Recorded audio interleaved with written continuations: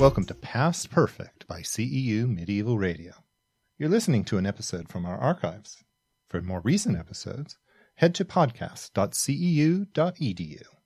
And if you want to keep up with the latest news about us, follow us on Facebook at CEU Medieval Radio, or visit our website at medievalradio.org. Thanks. This is Past Perfect, CEU Medieval Radio's program on medieval and early modern history and culture, in association with Civil Radio, FM 98.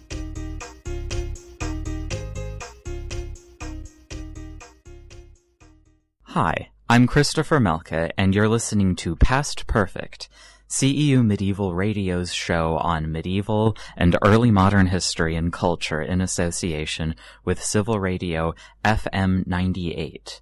We're joined today by Alice Choyke, an associate professor at the Department of Medieval Studies at Central European University in Budapest. Very impressive resume. She's worked in all periods from the Bronze Age to the Middle Ages. She's also the faunal analyst at the Aquincum Museum, as well as the founder of the Worked Bone Research Group at the International Council of Archaeozoology. Thank you very much for joining us today. Thank you for having me. Well, about the nature of archaeozoology, in the past, from what I've read of excavations, the tendency was to chuck most of the bone material, leftover rubbish. It wasn't really needed, but within the past generation or two, that has changed. Would you mind saying a little bit about why this has changed? Right. Well, archaeozoology, or zooarchaeology, as it's more often called,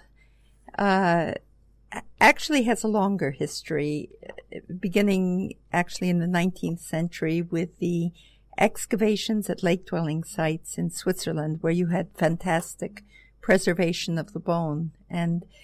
But it's true that in between the 19th century and until the period after the Second World War, there was basically no attention was paid to the animal bone, which is probably the set of artifactual material which is second most common after ceramics.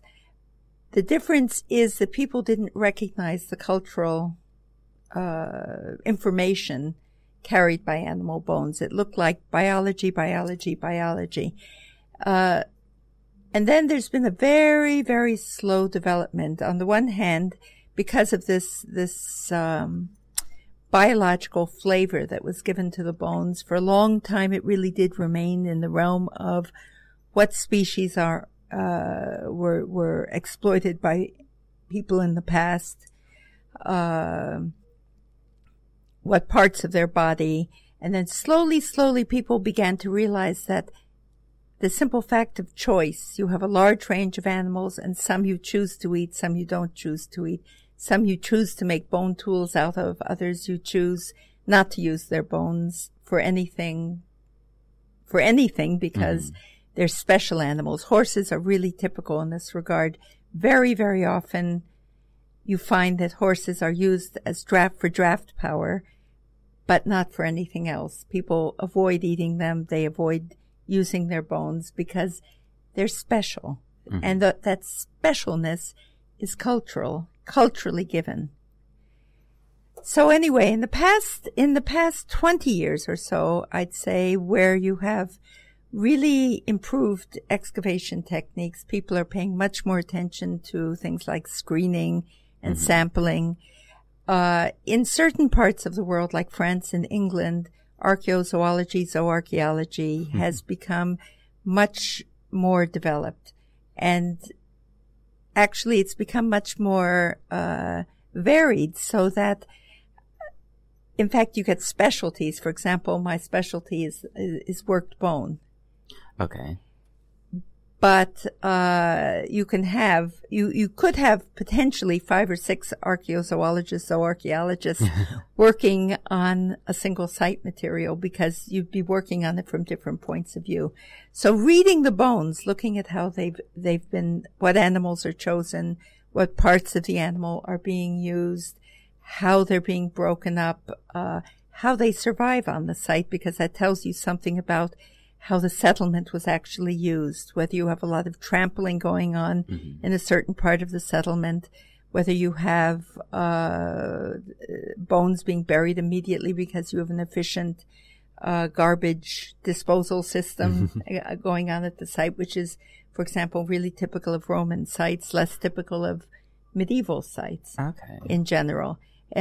The rural attitude towards animals, the urban attitude towards animals, these are all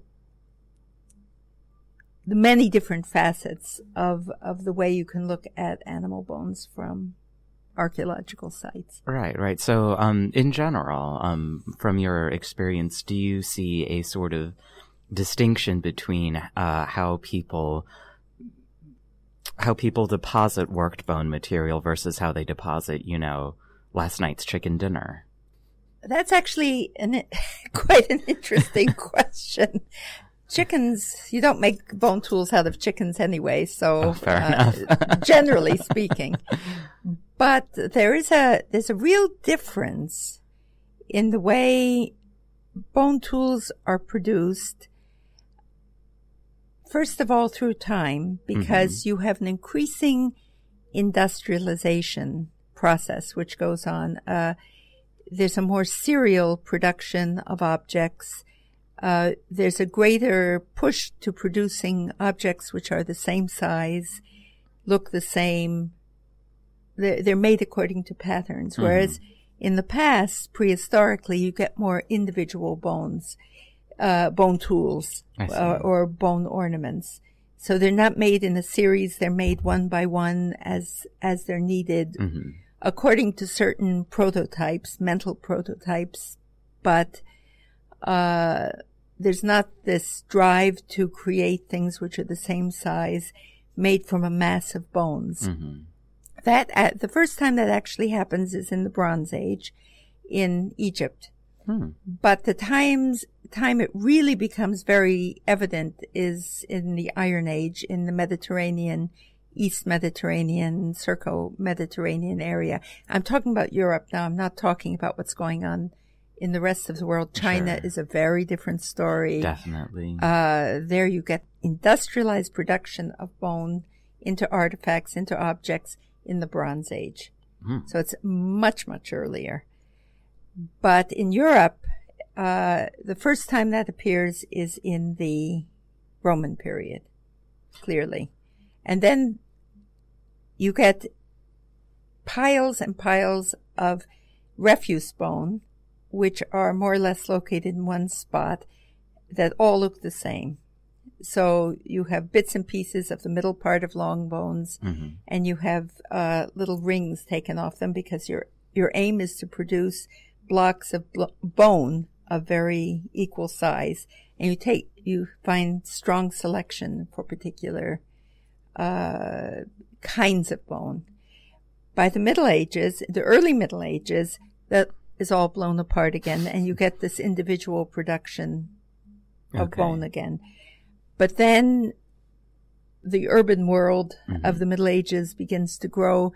Once again, industrialization sets in, so that by the High Middle Ages, you have really focused production of bone tools. Sort of like a repeat of the cycle that just that preceded. Of course, it. because it's natural. What people are aiming for in a workshop situation is being able to produce material in a predictable way, because they have customers who are going to want certain kinds of things, and if they can't produce the things that the customers wants, the customers go to the next booth or the next workshop. So the idea is that it becomes a much more complex system where different kinds of artisans are dependent on each other for producing the kind of raw materials needed to produce particular kinds of objects over and over again, with very little stylistic variation. It's quite different in the rural situation, where once again you have a kind of ad hoc use of bone, and those objects are thrown away helter-skelter along with the food, refuse bone from food. Even in excavations today, or no, they're not throwing. It's not the archaeologists throwing as well. Sometimes the archaeologists also throw them away. That's another story for another. But you're talking about how they're deposited in rural settings is the same as, the chicken dinner. Right, exactly. Because you don't have these big piles of refuse bone from workshop production. You have individual objects being made according to the need for them. Right. In the Middle Ages, was there is bone favored for any particular type of object, like combs or, needles or things like that? I would say that bone has always, from prehistoric times to the present, been favored for textile and leather working because it's less hard on the materials being worked. Mm-hmm. You're less likely to tear the material. So, I would say that until metal becomes easily available to anyone, bone would be favored for leather or, especially textile working, or making combs, although antler is more important for making combs. Oh, okay. Or horn. I also have to ask, this question just came to me when you were talking about the urban workshops. Was there ever a bone makers guild? Never. This is one of the great things about archaeology, that it can get at aspects of human existence that are not written down. For example, in Buddha, we know that there were woodworkers called chontosh. Chontosh means bony. Okay. So it's pretty clear that the people who are working the wood are also working bone. It's just not written down because it's not so important. It's not such an important industrial branch of industry. Probably what's also happening is that people who are making clothing or working leather or making weapons, for example, are producing their own bone objects. Oh, okay. So, is in terms of specialization, bone working, would you say it's extremely specialized, somewhat specialized, or something that... It depends on the context. You know that word, context. It always is important. So in terms of maybe rural sites, that's something that, anybody in the family might be able to do? Absolutely. So they know, okay. Oh, and you mean in terms of specialists? Yes.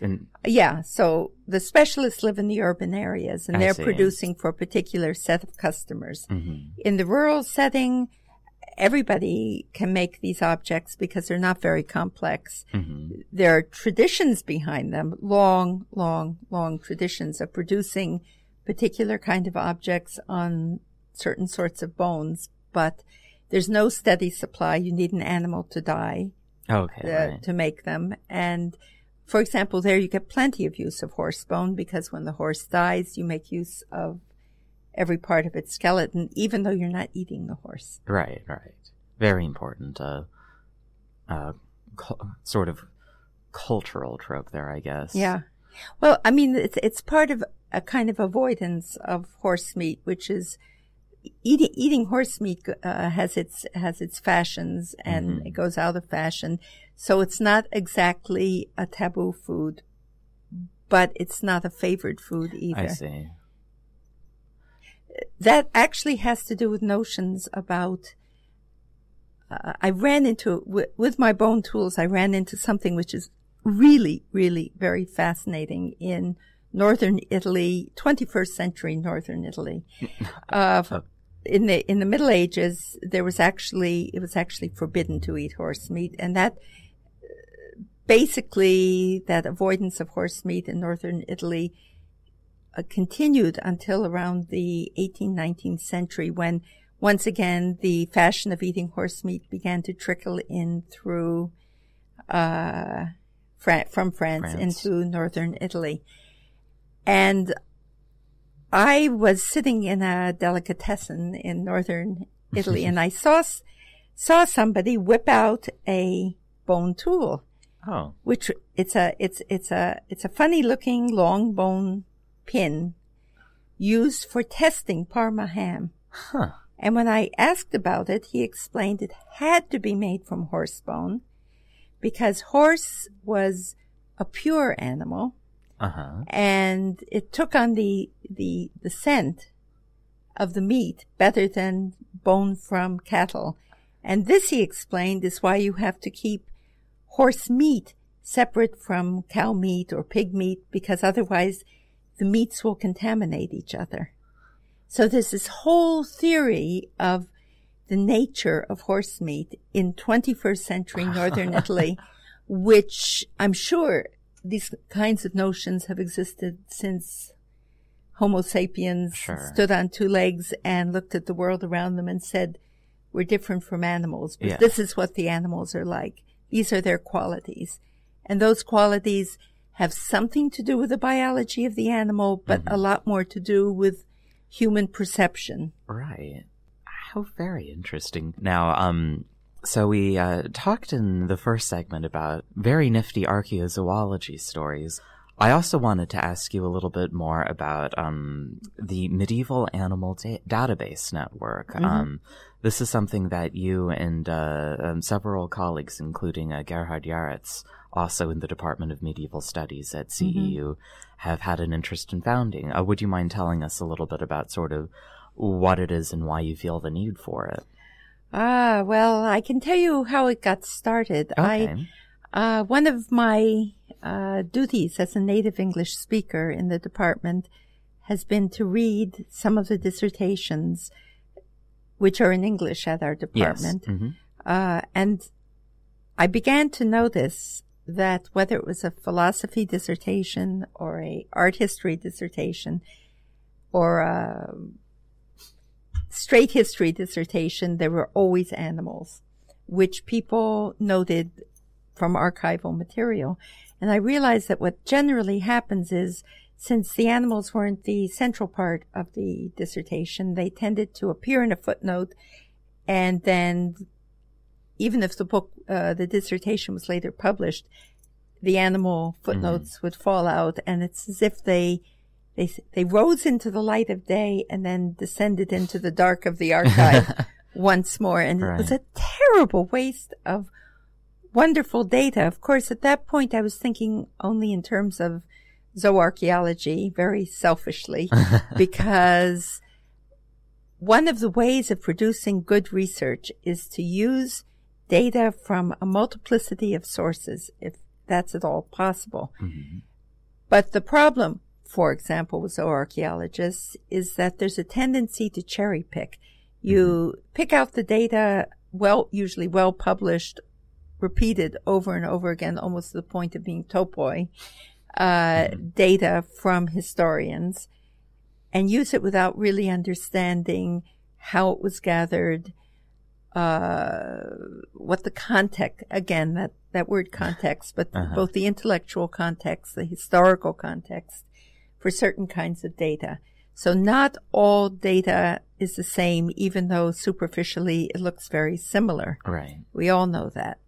So the idea of the MAD, Medieval Animal Database Network, was to produce, or is to produce, a website that people can go to and see what kinds of data are out there in different historical fields, to produce a multidisciplinary data set. The aim is not to produce a site where you can do dissertation research on. It's simply to get an idea of what kinds of data might be out there. And what we ask people to do when they submit an entry, for example, an art historian has an image of a snake on top of a capital from a cathedral. And an archaeozoologist looking at that might say, this is proof that there were snakes in medieval Spain. Very likely there were snakes in medieval Spain, but, and that the snake was a holy animal. This is what happens when you have no idea what you're talking about. Right, I see. But you're taking a superficial impression and using it. The idea is then that the art historian will say, yes, this is a snake. It's a snake on the Capitol from the church at blah, blah, blah. And this is what it means in an with a proper art historical breakdown. That it's not a symbol of anything good. It's not a symbol of snake farming in the region. This is what it means, and that's why it's there. Right. And in fact, you can't take the form of the snake as being a local snake, because this is a topos, this is a genre of snake carving, which is taken from who knows where, Italy, Egypt, who knows where. Mm-hmm. That's the point, it's meant to be both a presentation of what's out there, but a correct presentation. If you understand what I mean. Oh, sure, I do, because animals could have very different meanings in the Middle Ages. I mean, snakes are something that obviously, due to the story of Adam and Eve, we usually associate as they usually have a negative connotation to them. But attitudes towards other animals could be very. I'd imagine, at least, that they could be, if not contradictory, at least somewhat ambivalent. Well, that's it. Ambiguity is the name of the game here, and context is the other name, again. I know we really like that word today. We like that word because it's critical to all historical research. Sure. And no more so than with animals. And so even snakes have their positive aspects, of course. And we know very well from folklore that people, even today perhaps in southern Europe, have the house snake, which is a protective snake. Until very recently, people made necklaces of snake vertebrae to protect them against this or protect them against that. So snakes have power, and whether it's the power used for protection or power used in a negative way, again, it depends on what the particular situation is and what the artist or the writer was trying to portray with use of the snakes. But, for example, as a lovely example in actually on the MAD data network that I'm particularly fond of, one of our graduate students, Christina Arain, inputted letters from the Datini family. It's a late medieval North Italian family. Letters back and forth from husband and wives in which they discuss various animals in their lives, but particularly their cats. Oh, okay. And Mrs. Datini, if I can call her so, is very concerned about this pregnant cat and when she's going to have her kittens and what happened to another cat. She seems to have disappeared, and I hope nothing terrible has happened to her. At the same time, we have another set of sermons from the exact same area, exact same time period. I'm not quite sure I remember the name of the preacher, but some kind of Franciscan preacher, in which he describes cats as being familiars, as being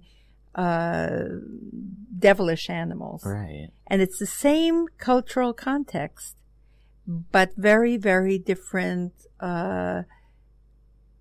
social situation. One is a domestic situation. The other is sermons against superstition, against evil doing in society. And their cats are treated in totally different ways. And that's precisely the aim of MAD, to show that we have these species in our heads, and in fact, even that is a really tricky concept, because we think of species as being very set entities, but they weren't at all set in the medieval mind. So the boundaries between what we think of as cats or dogs could be quite permeable, or between human and animal were quite permeable. You have the wild man, which is somehow has many animalistic characteristics, the wildeman. And at the same time, you have animals which are shown with quite human characteristics. And I think that is something else. We at MAD don't draw a line between so-called real and unreal animals, because those are categories which didn't exist 500 years ago. In some ways, if you look at Mickey Mouse, our Mickey Mouse, they also don't exist today. How many mice have you ever seen running around on two legs? Wearing pants, no less. Wearing pants. And talking to Minnie in a familiar fashion. Pluto, all those Disney animals are completely anthropomorphic. So they mix our notions of what dogs are like, mice are like, our human notions with the actual biological animals. No different from what you find in marginalia in illuminated texts in the Middle Ages. Except that what we don't know and what we're trying to gather is the large range of attitudes towards animals, which will differ from place to place. So what's going on in Scandinavia in terms of attitudes to animals is clearly going to be different from what's going on at the same time in Hungary or France or England especially.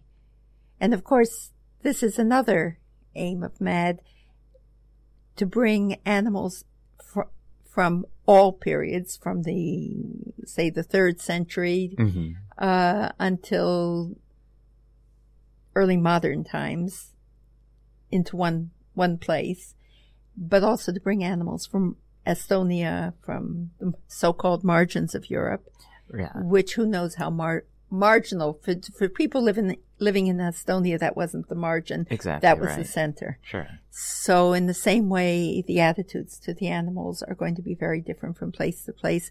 But what we tend to get in general is a lot of attitudes toward animals as that happened in the Anglo-Saxon or French world, and especially as that happened in the literary world.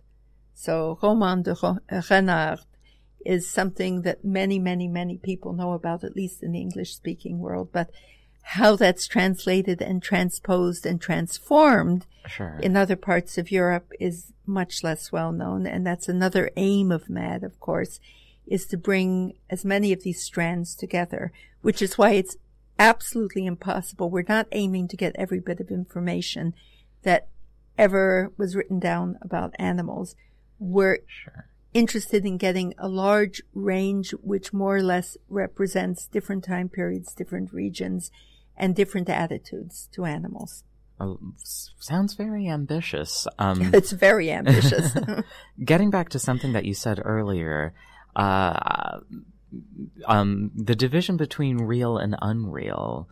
So you're talking about things like dragons, like unicorns. Yeah, so I mean, if you look in the bestiary, you find all sorts of animals that you wouldn't expect to see.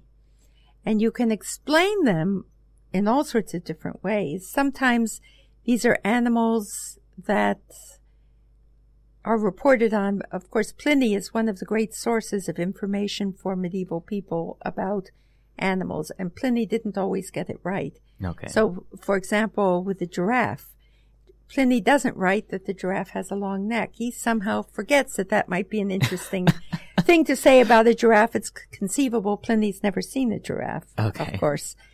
And then that is transposed into Middle Age writings about giraffes and in images of giraffes. They have quite short necks. Sometimes they have spots because they're conflated with other animals.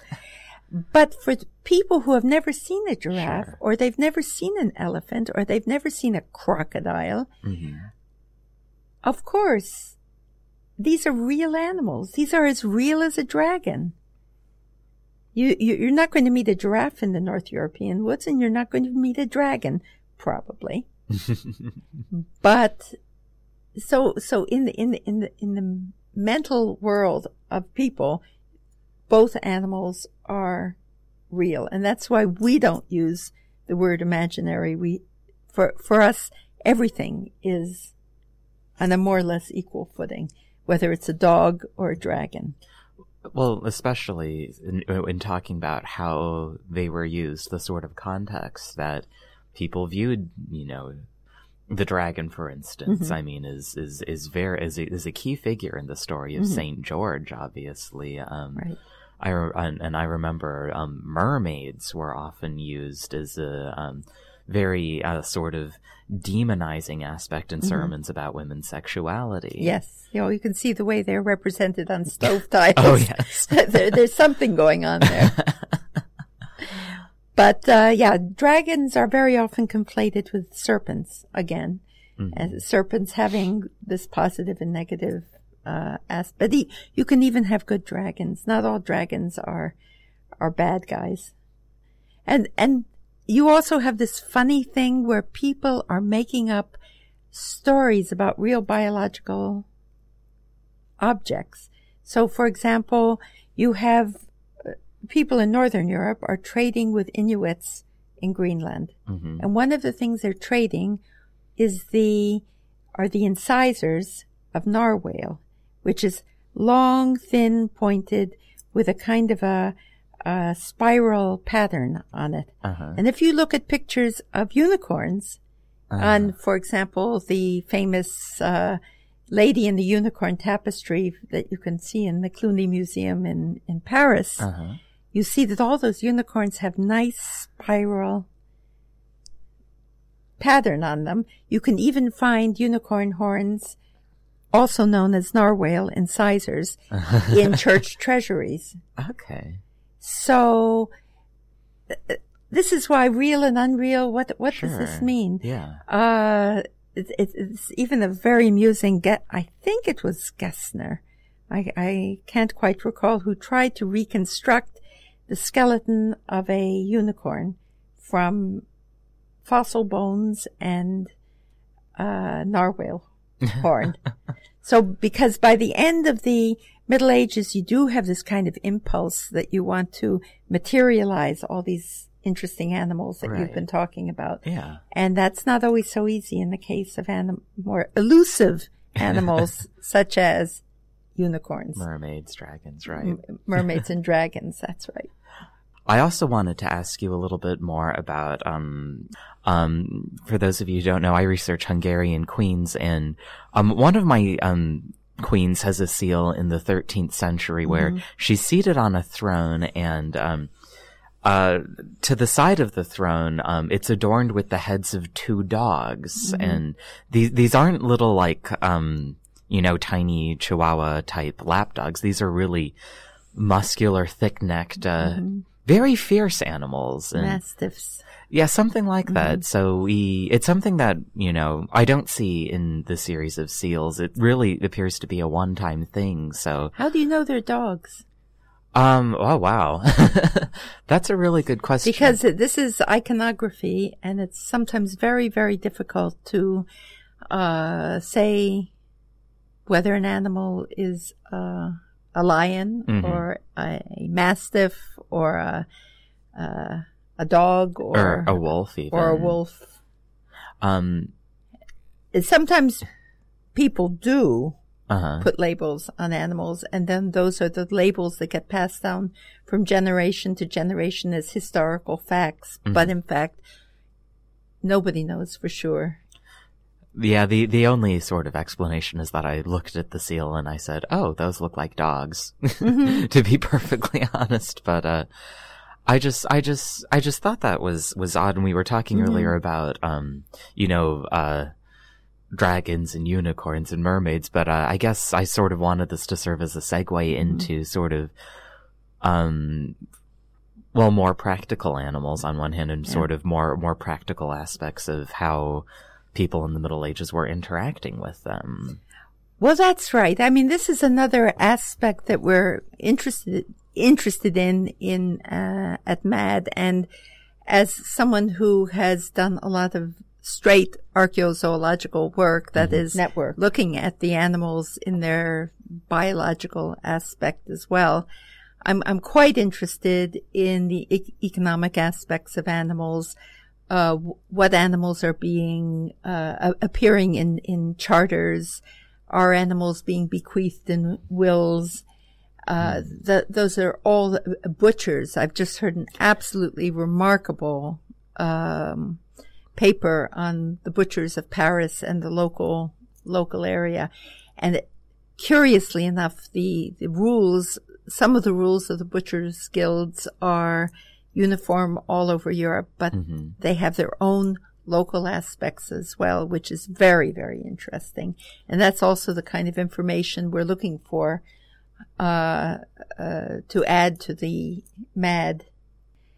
Knowing nothing about butchery, I have to ask, how could really it be local, like in terms of disposal of, unwanted organs or something? Well, for example, in Hungary, there are clear rules that animals have to be butchered over the water as a way of getting rid of the effluents. And I think that that's less of a critical issue in Paris at the same time. Or what kinds of animals are being, the butchers have control over what kinds of animals is the same butcher allowed to butcher and sell wild animals along with, domestic animals? Are they allowed to sell sick animals? Nowhere are they allowed to sell sick animals.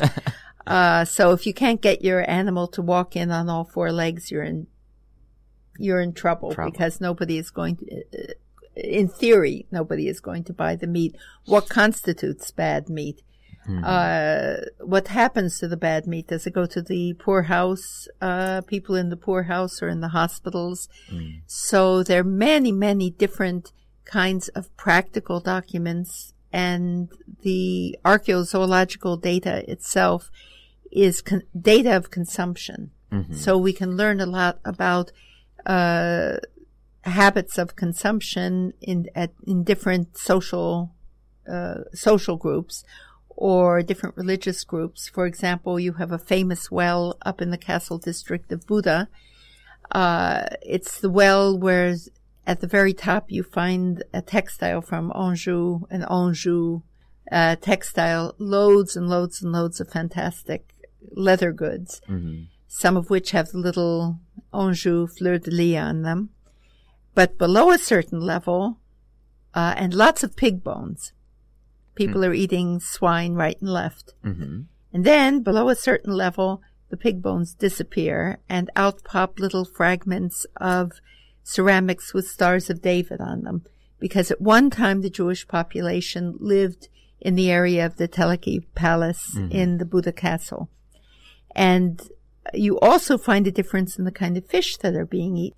I wanted to ask about the when we were talking about butchering, about the kosher question, because on archaeozoology, zooarchaeology, and in that case, they were looking at Jewish districts in one of the articles, and in some of the cities, I can't remember which, it was very clear you have no pig bones. That looking at the animal bones, it's very clear that this population was keeping the kosher diet, while in some of the other cities it was a bit more blended. There were the odd stray finds. The percentages were different, and it wasn't black and white. It's human beings at work. Of course, that is the contribution that archaeology in general can make to the historical sciences, that you have a normative picture which is provided by sources. And then you have the archaeological picture, which is about the variability, the real variability in human lives. However, bringing the two sets of data together, gathered in very different ways and reflecting, one reflecting consumption directly and the other usually reflecting questions about production, because production and money are hand in hand. It's sometimes very difficult to bring those two aspects together in sensible ways.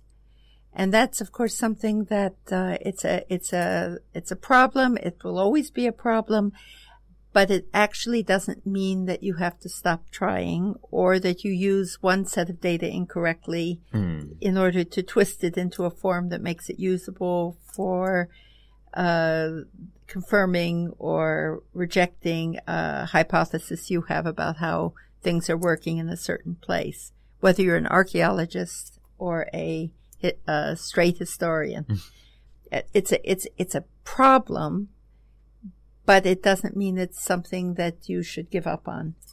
And again, the purpose of MAD is to present different kinds of data, explaining how we got to the answer that we're giving in the MAD.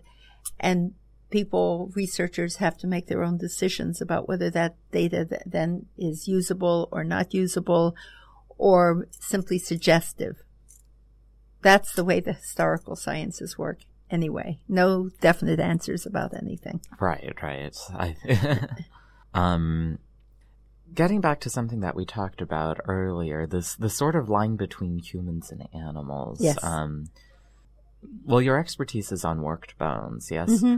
I have to ask, maybe not in the Middle Ages, but are human bones ever of course reused? How? But they're very rarely. So that's a really tricky question. Mm-hmm. Most of the time when human bones are used, they're used in one of two ways, either in a very ritual fashion. So, for example, in Maori culture, people use human bones for, they carve flutes out of the femur, the thigh bone of an important relative. And those tend to be objects which are passed down heirlooms through multiple generations. In other places, you have the distinct feeling that people are using human bone in a very derogatory way. So I can think of in this case, a Bronze Age massacre that took place in northern Iraq 4,000 years ago or so. It's clear there was a massacre, and on the edge of the massacre, you find human bones which have been fashioned into very crude implements. And it's a way of saying these people are no better than animals. Right. If you see what I mean. But always, when you have human bones being used, there's an agenda behind it. Some kind of an agenda. Human bones are not used anywhere in the world at any time in history or prehistory simply as a raw material. They're actually not very good raw material. They tend to be quite porous.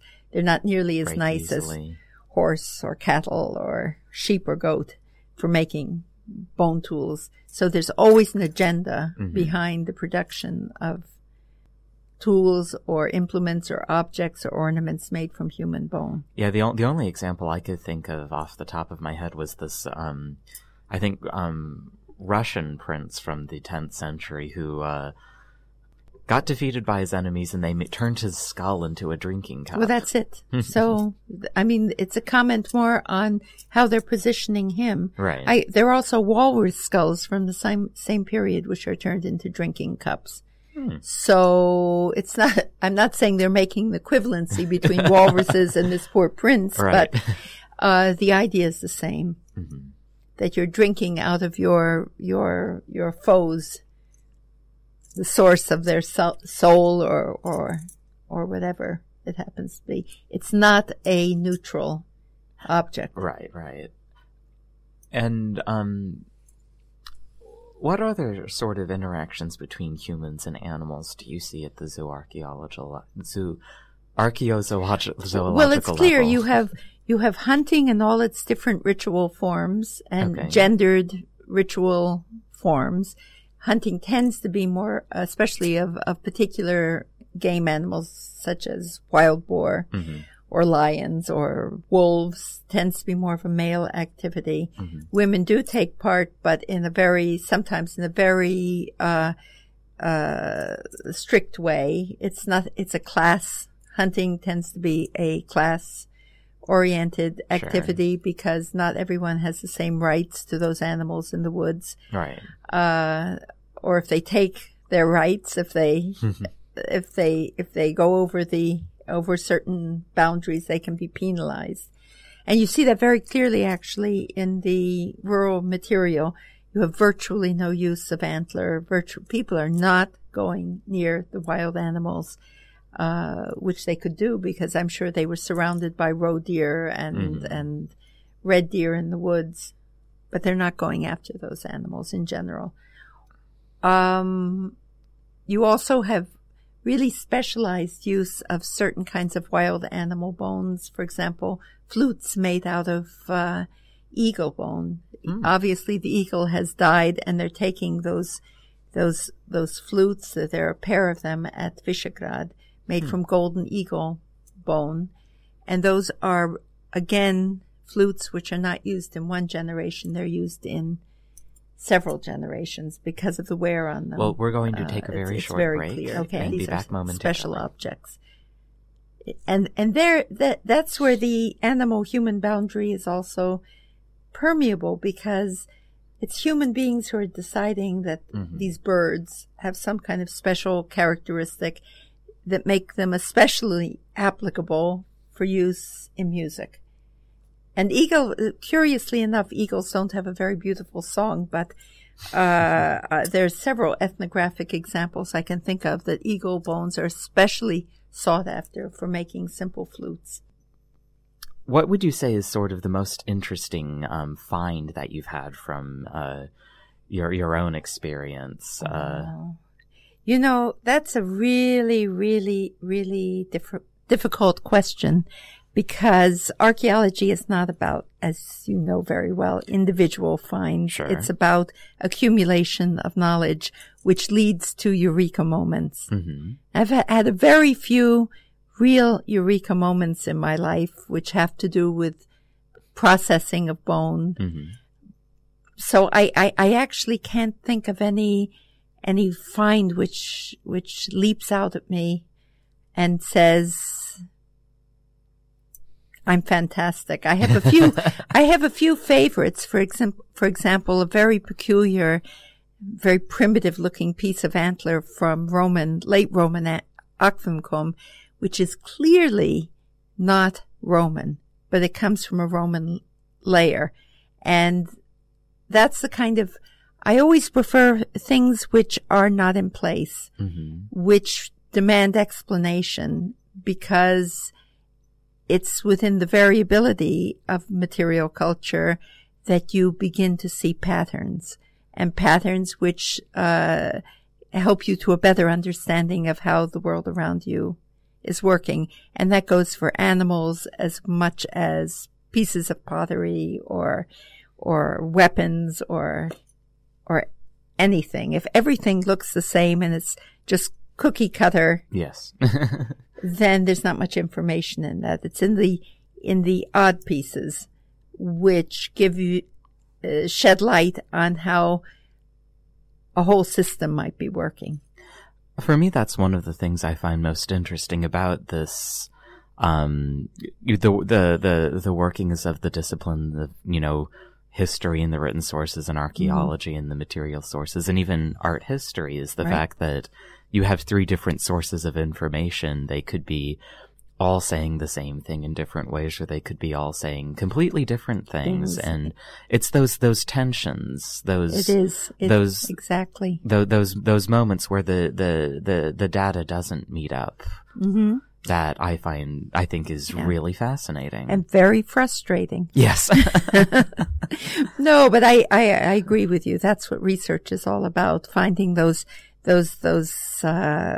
connections between different kinds of data and seeing how you can make them work, or trying to understand why they're not working. That propel you forward with new questions all the time. And it doesn't matter if it's zooarchaeology and you're looking at pathology and then reading about what animals are allowed to be butchered or not butchered.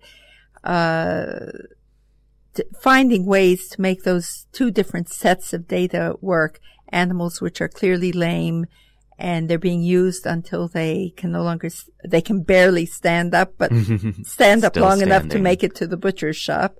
And is everybody eating old meat, or is some people eating meat from young animals? And what does that say about economic status or social status? I think all those sorts of things are really, really very interesting.